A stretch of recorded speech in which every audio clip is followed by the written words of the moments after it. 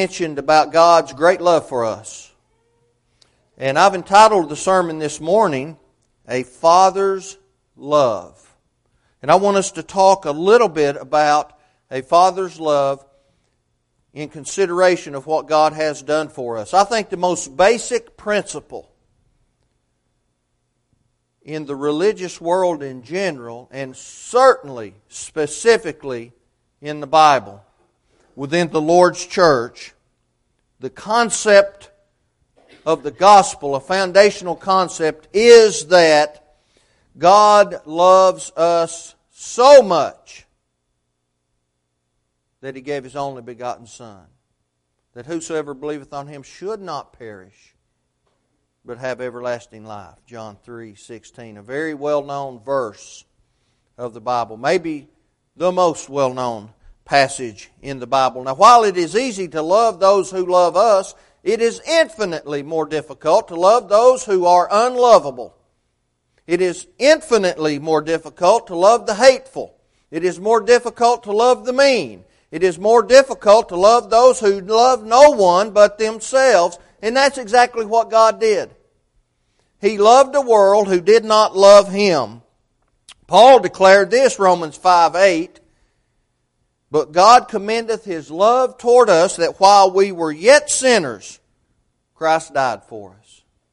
Now we need to think about that statement just a little bit. While we were yet sinners, and exactly what's he talking about? We have a history from the beginning of time all the way up to the point that Paul wrote that statement of faithful followers of God.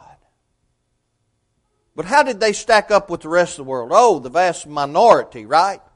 They were in the vast minority of those people in the world. So when he says that God loved us while we were yet sinners, in that He gave His only begotten Son. Part of that would include those who murdered Him on the cross, those who mocked Him, those who disparaged Him, and those who mistreated Him.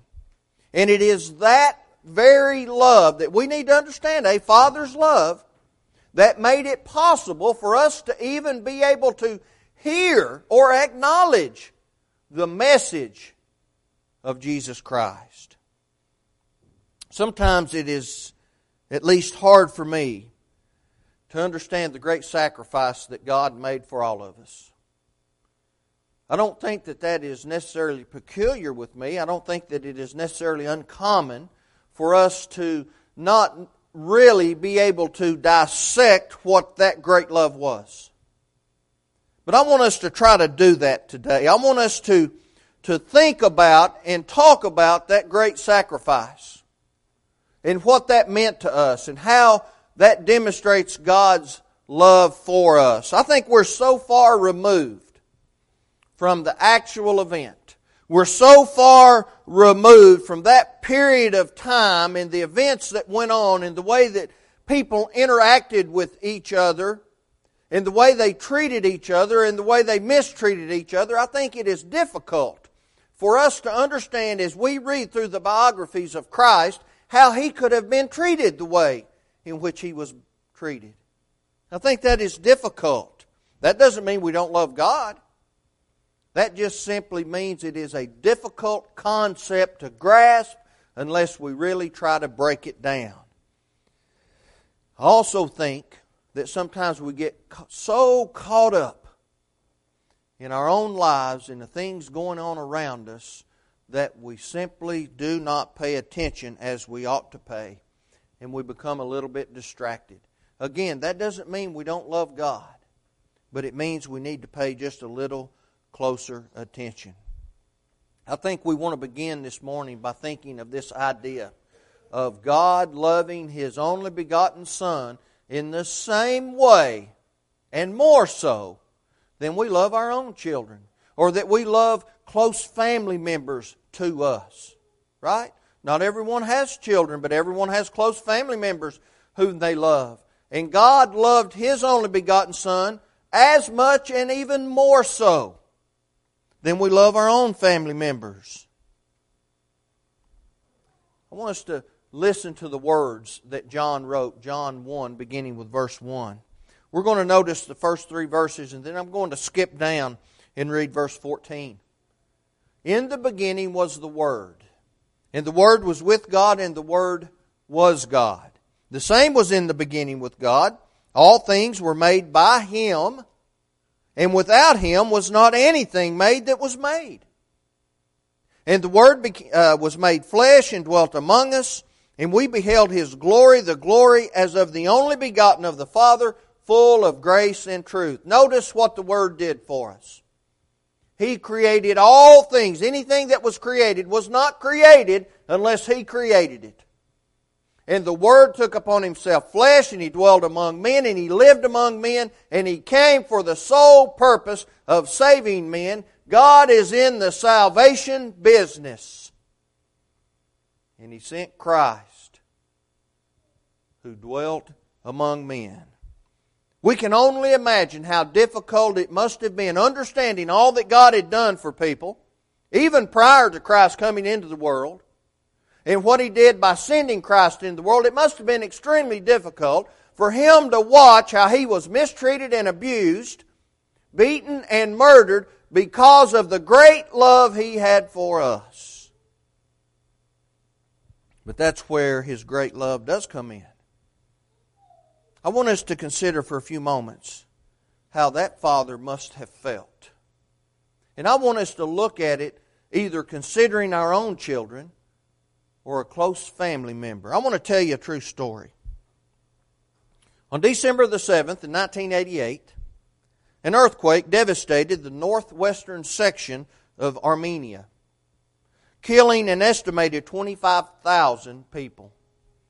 In one small town, just after the earthquake, a father rushed to his son's school only to find that the school had been flattened. There was no sign of life. But he had no thought of turning back, and he had often told his son this: no matter what, I'll always be there for you when you need me. Though his prospects appeared hopeless, the father began to try to dig down to his son. He began to move rubble, and he began to pull out pieces of the building, and he would yell out for his son, and the people around him were mourning and crying, and they were saying, "Oh, my son, oh, my daughter." But no one tried to help him. In fact, people came and said, "Look, it's no use. Stop what you're doing. Go home." There's no way anyone could have lived through that. And he said, "I'm not going to do it." He said, "I made a promise to my son. If you ever need me, I will be there for you." And he kept digging and he kept digging. Finding strength, he continued to dig for 8 hours, for 12 hours, for 24 hours, for 36 hours, and then on the 38th hour, after having mustered that strength, as he heaved away a very heavy stone and a piece of rubble, he heard voices. He said, "Armand!" He screamed. And a child's voice responded, "Dad, it's me, it's Armand."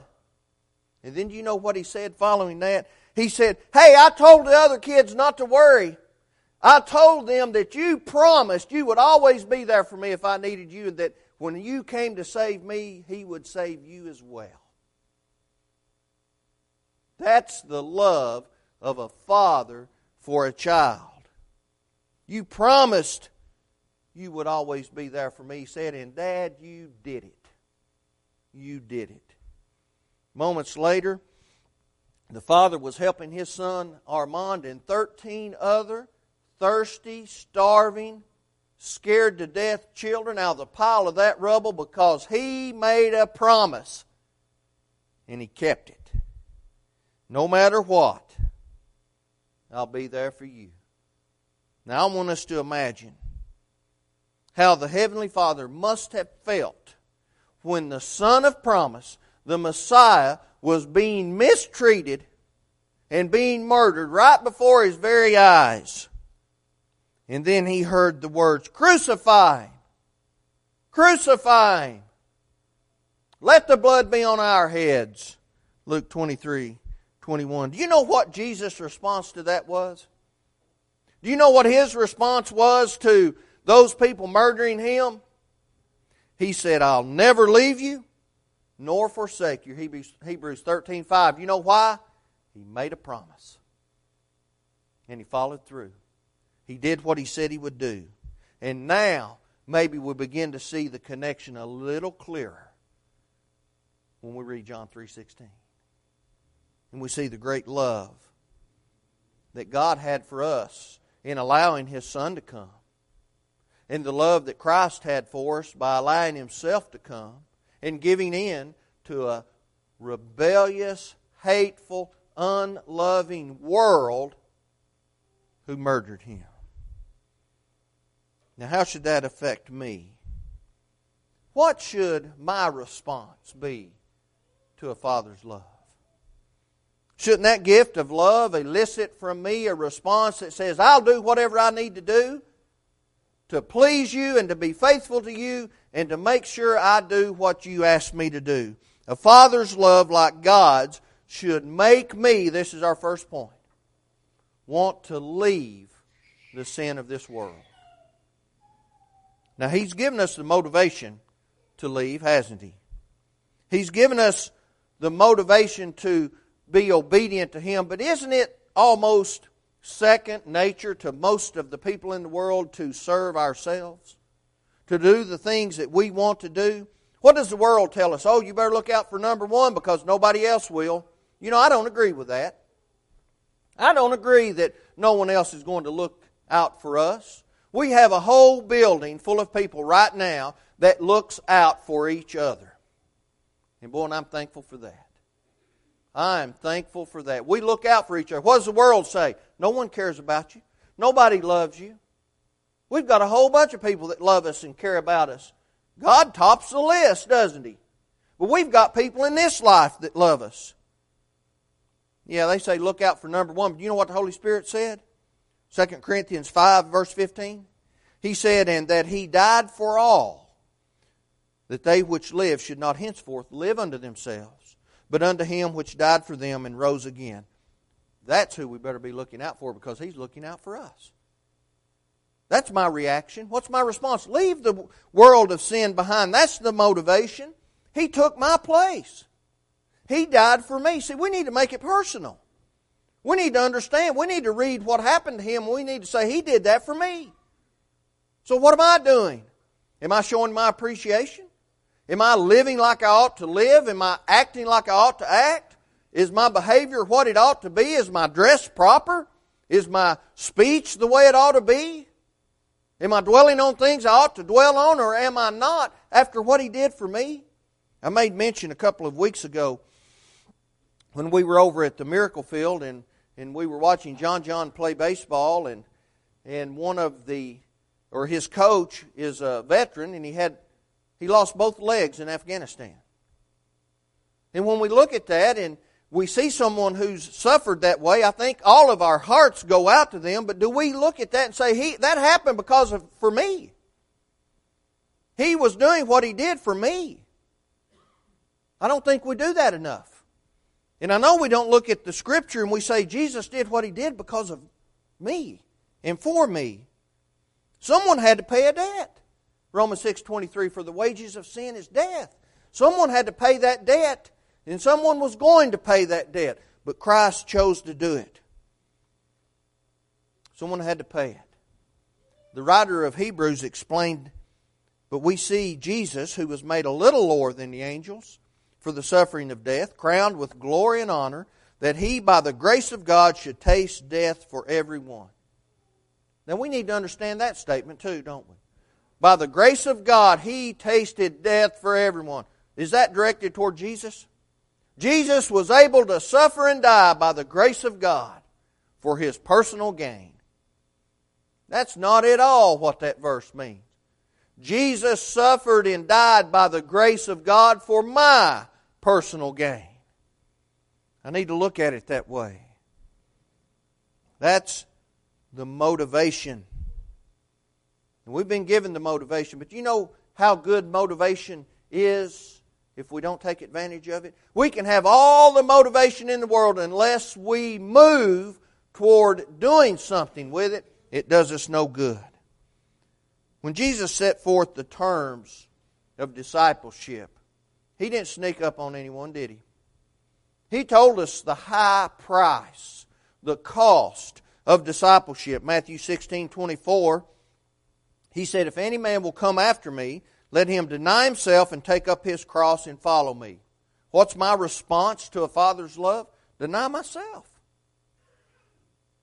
Now the world wants to take care of ourselves. It's almost an automatic reaction. If things start happening, we want to take care of ourselves. You know what? Unless it involves someone we love, right? How many of you remember growing up? I remember growing up back before the days of seat belts. Be driving down the road, my dad would be driving, I'd be sitting over there fooling around, and he'd hit the brake, and man, that arm would come across and just about cut you in two, wouldn't it? Why? Trying to keep you from being thrown through the windshield, right? We want to protect ourselves unless someone is involved that we love. How many of us would die for our children? Every single one of us would. Every single one of us. And be happy to do it. Now, we're not trying to protect ourselves, are we? We try to protect ourselves unless it involves someone we love. And that's how we ought to look at God. His love for us ought to elicit a response from me. Paul described how he was moved and how he felt about leaving the world behind and all that he had hopes of attaining. Look, he could have been a very wealthy man. May have been a very wealthy man at the time of his conversion. I don't know. I know he was high up on the list of people in the Jewish religion. Notice what he said in Philippians 3, beginning with verse 7. "But what things were gained to me, those I counted loss for Christ. Yea, doubtless I count all things but loss for the excellency of the knowledge of Christ Jesus my Lord, for whom I suffered the loss of all things, and do count them but dung, that I may win Christ." He gave it all up.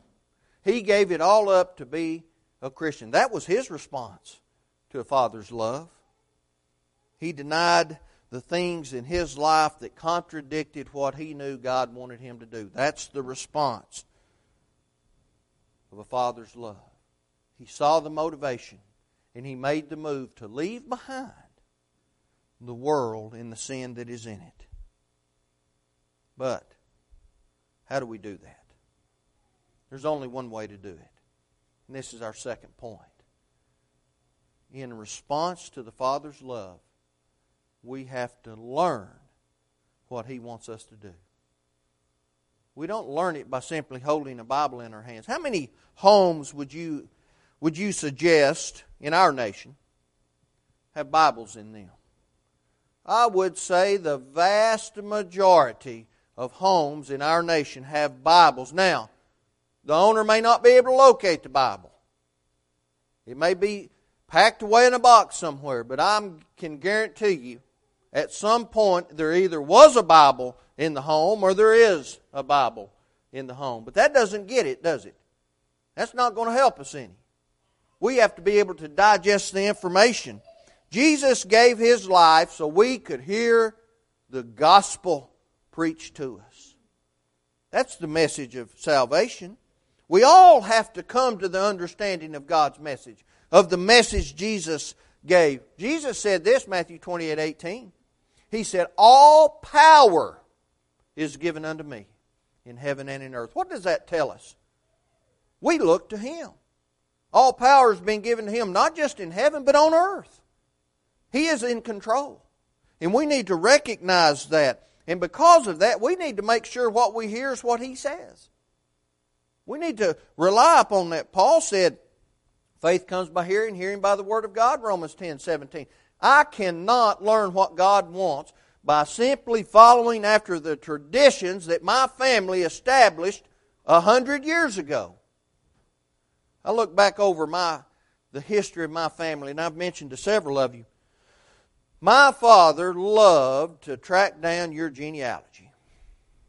And he'd track down if he ran into you, because he'd already tracked down all of ours. Everybody we ever married. I told him, I said, Dad, nobody wants to know that their wife or their husband is their fourth cousin. I said, stop doing what you're doing. But he'd trace it back. We'd marry, my brother or sister would get married, I got married, he'd trace that family. He'd get to looking into their family. I said, man, leave it alone. And if he met you on the street and you got to talk about it, he'd run your family. I said, nobody cares about that. Boy, he cared about it. But as I look back over the history of my family as I was trapped from time to time and his explaining it to me, you know what? There was a myriad of denominational beliefs attached to my family tree. So what do I want to do? Do I want to go back to my great-great-great-great-great-great-grandfather and say, okay, he was whatever he was, that's what I'm going to be? He's not the authority, right? Jesus said, I'm the authority. All power, all authority has been given unto me. I need to go to Him. I need to find out what He says. And you know what's going to happen about 99% of the time? What He says is not what my great-great-great-great-great-great-grandfather said. So I have to make a decision, don't I? I have to decide, who am I going to listen to? Am I going to believe something that contradicts what Jesus said, or am I going to listen to Jesus and just throw that other stuff away? You know what that doesn't mean? That doesn't mean I don't love my father, my grandfather, my mother, or my great-grandmother, or an uncle, or an aunt, or a sister, or brother. That doesn't mean I don't love them. It means I want to listen to Jesus, that I love Him. That's a response to a father's love, isn't it? That I want to do what He says. Paul told the church in Galatia, Galatians 1, beginning with verse 6, he said, I marvel that you are so soon removed from Him that called you into the grace of Christ unto another gospel. He said, which is not another, but there be some that trouble you and would pervert the gospel of Christ. But though we or an angel from heaven preach any other gospel unto you than that which we have preached unto you, let him be accursed. As we said before, so say I now again. If any man preach any other gospel unto you than that ye have received, let him be accursed. We've had 2,000 years of perverting the gospel. If I preach something, and I can't show you in the Bible where Jesus said it or the apostle said it, don't listen to me. I've made mistakes before. I'll make them again. I want to be corrected. Don't listen to anybody that tells you something and will not show you in the Bible where that is true. There are so many false teachings in the world. Have you ever heard the statement, we're all going to heaven, we're just taking different roads? Hey, let me tell you, that's one of the biggest lies that Satan has perpetrated upon this world, probably ever. We're not all going to the same place, we're taking different roads. Not all roads lead to Rome. That's just not true. Talking with a dear friend of mine just the other day, and he's a member of a denominational organization, and he was telling me that if you ever obey the gospel, once you become a Christian, you don't have to worry about a thing. It doesn't matter what you do. You cannot lose your salvation. You can murder, you can fornicate, you can steal, you can rob, you can cheat and lie, and you can do... I said, really? You really believe that? He said, you cannot fall from grace. Once God saves you, you're saved, and there's not a thing in the world you can do about it. I said, that's not what Paul said. I said, I love you. And because I disagree with you on this doesn't mean I don't love you. But you're wrong, and I want you to go to heaven. Paul told those in Galatia, if they left Christ and went back to the old law, Galatians 5 verse 4, he said, you are fallen from grace. Let's take Paul's word for it. Let's take the Holy Spirit's word for it. We have to guard against deception. And if we're going to do that, we have to be knowledgeable in the Scripture, don't we? Don't trust anyone. Don't trust me or anyone else. If someone can't show you in the Bible, leave it alone and don't trust them. But just like motivation without movement, hearing without heeding is not going to work. We can hear it all day long, but unless we do it, it's not going to help. What's the whole purpose of the gospel? For us to submit to God. That is the whole purpose. We can boil it down into a nutshell. The gospel is for us to submit to God, and that's the avenue by which we do it. Jesus asked those in His time, He said, "And why call you me Lord, Lord, and don't do the things I say?" Luke 6:46. Why do you call me Lord, Lord, and you don't obey? You don't do the things. You're not heeding what you're hearing. Just as Christ was obedient to the death of the cross, Philippians 2:8, we have to be obedient to the death of the cross. We have to be obedient to the Father. A father's love should cause us to submit to Him. Tell me how many fathers that treated you good in this life, and I'm not talking about the extreme cases of abuse and things like that. I'm talking about fathers in this life, mothers in this life who brought their children up and reared them, and they showed that love. How many of us here had a response to that love that we would be disobedient to our earthly fathers? Not going to happen, is it? In the beginning, it's because we fear them, a reverential fear.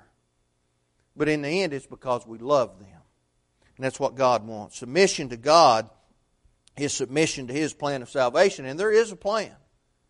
We already mentioned, Paul said, faith comes by hearing, hearing by the Word of God, because Jesus is the authority. Peter preached to those, Acts chapter 3, verse 19, he said, "Repent and be converted." You can't be converted unless you repent, right? We have to repent in order to be converted. We have to acknowledge that Jesus Christ is who He said He was. That's what the Ethiopian eunuch did, Acts 8, verse 37. He said, "I believe Jesus is the Christ, the Son of the living God." And he said that right before he went down into the water, both Philip and the eunuch, and Philip baptized him. And when he came up out of that water, you know what he was? Well, according to Paul, Romans 6, verse 3 and 4, he was a new creature. All things were new. It was different. He was cleansed. We sang a song that Jesus made us whiter than snow. Our sins were crimson, but He took them away. That's the plan. That's God's plan. That's not my plan.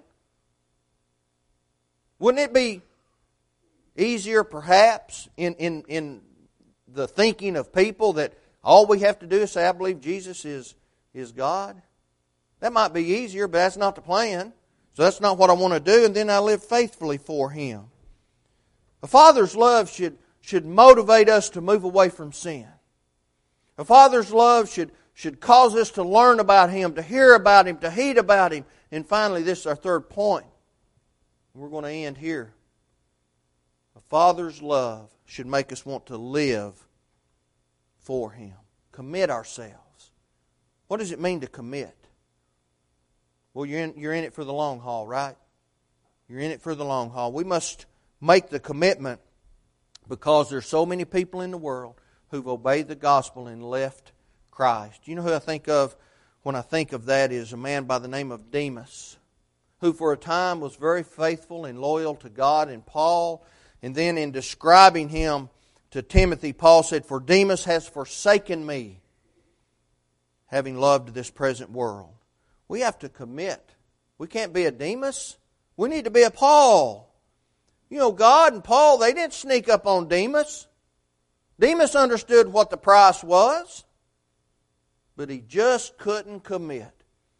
I picked up a couple not too awfully long ago, and I called Doc, and they were walking, and I took them up to the bus stop and bought them a ticket, and it didn't cost us very much. I stopped over here at Taco Bell and got them some lunch, and we were on the way to the bus stop, and I found out they were just living together.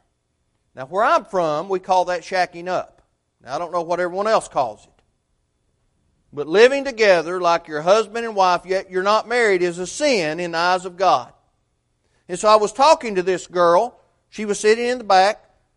Her boyfriend was sitting by me. I said, "Why are y'all not married?" "Well, he doesn't want to marry," or this or that. And I said, "Well, you're not married because he doesn't want to marry you. That's why you're not married. He doesn't want to commit to you. He wants all the privileges of a wife without having a wife."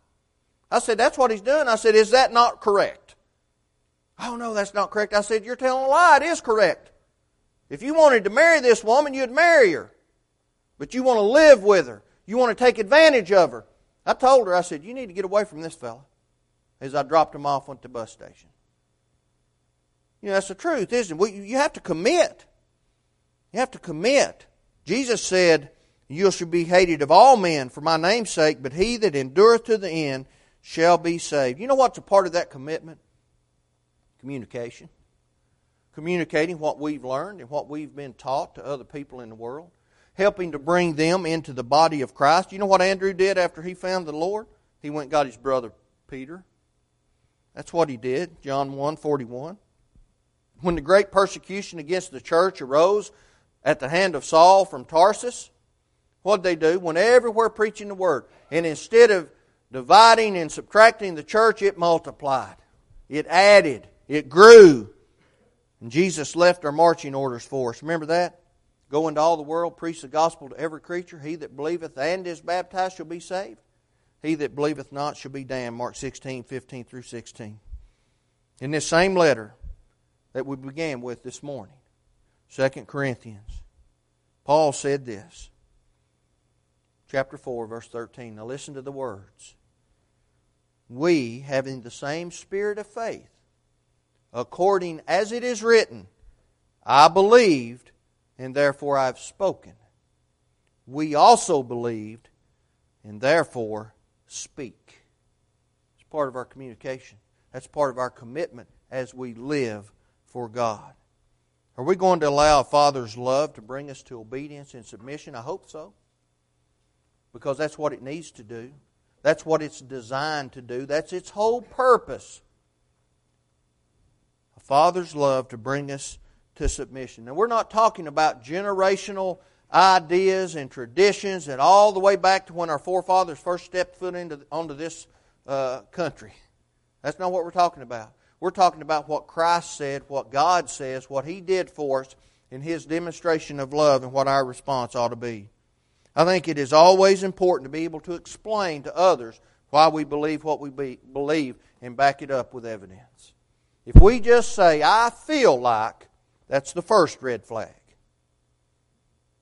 If someone says, I believe this because this is what Paul said, this is what Jesus said, this is what God said through the prophet Amos or the prophet Moses or whatever the case may be, I believe what I believe because it's found in the Bible.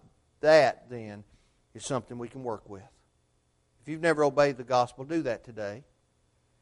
Respond to a Father's love by being immersed in water after you've believed, repented, and confessed. Coming up out of that water to be a new creature, living in a new way, and living faithfully for God.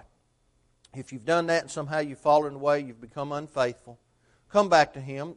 Make the response to a Father's love by repenting of that sin, confessing it whether publicly or privately, depending on the sin, and praying to God to forgive you. And if you need to do that publicly, we'll pray with you and for you, and God will forgive you. That is the response to a Father's love as we stand and as we sing.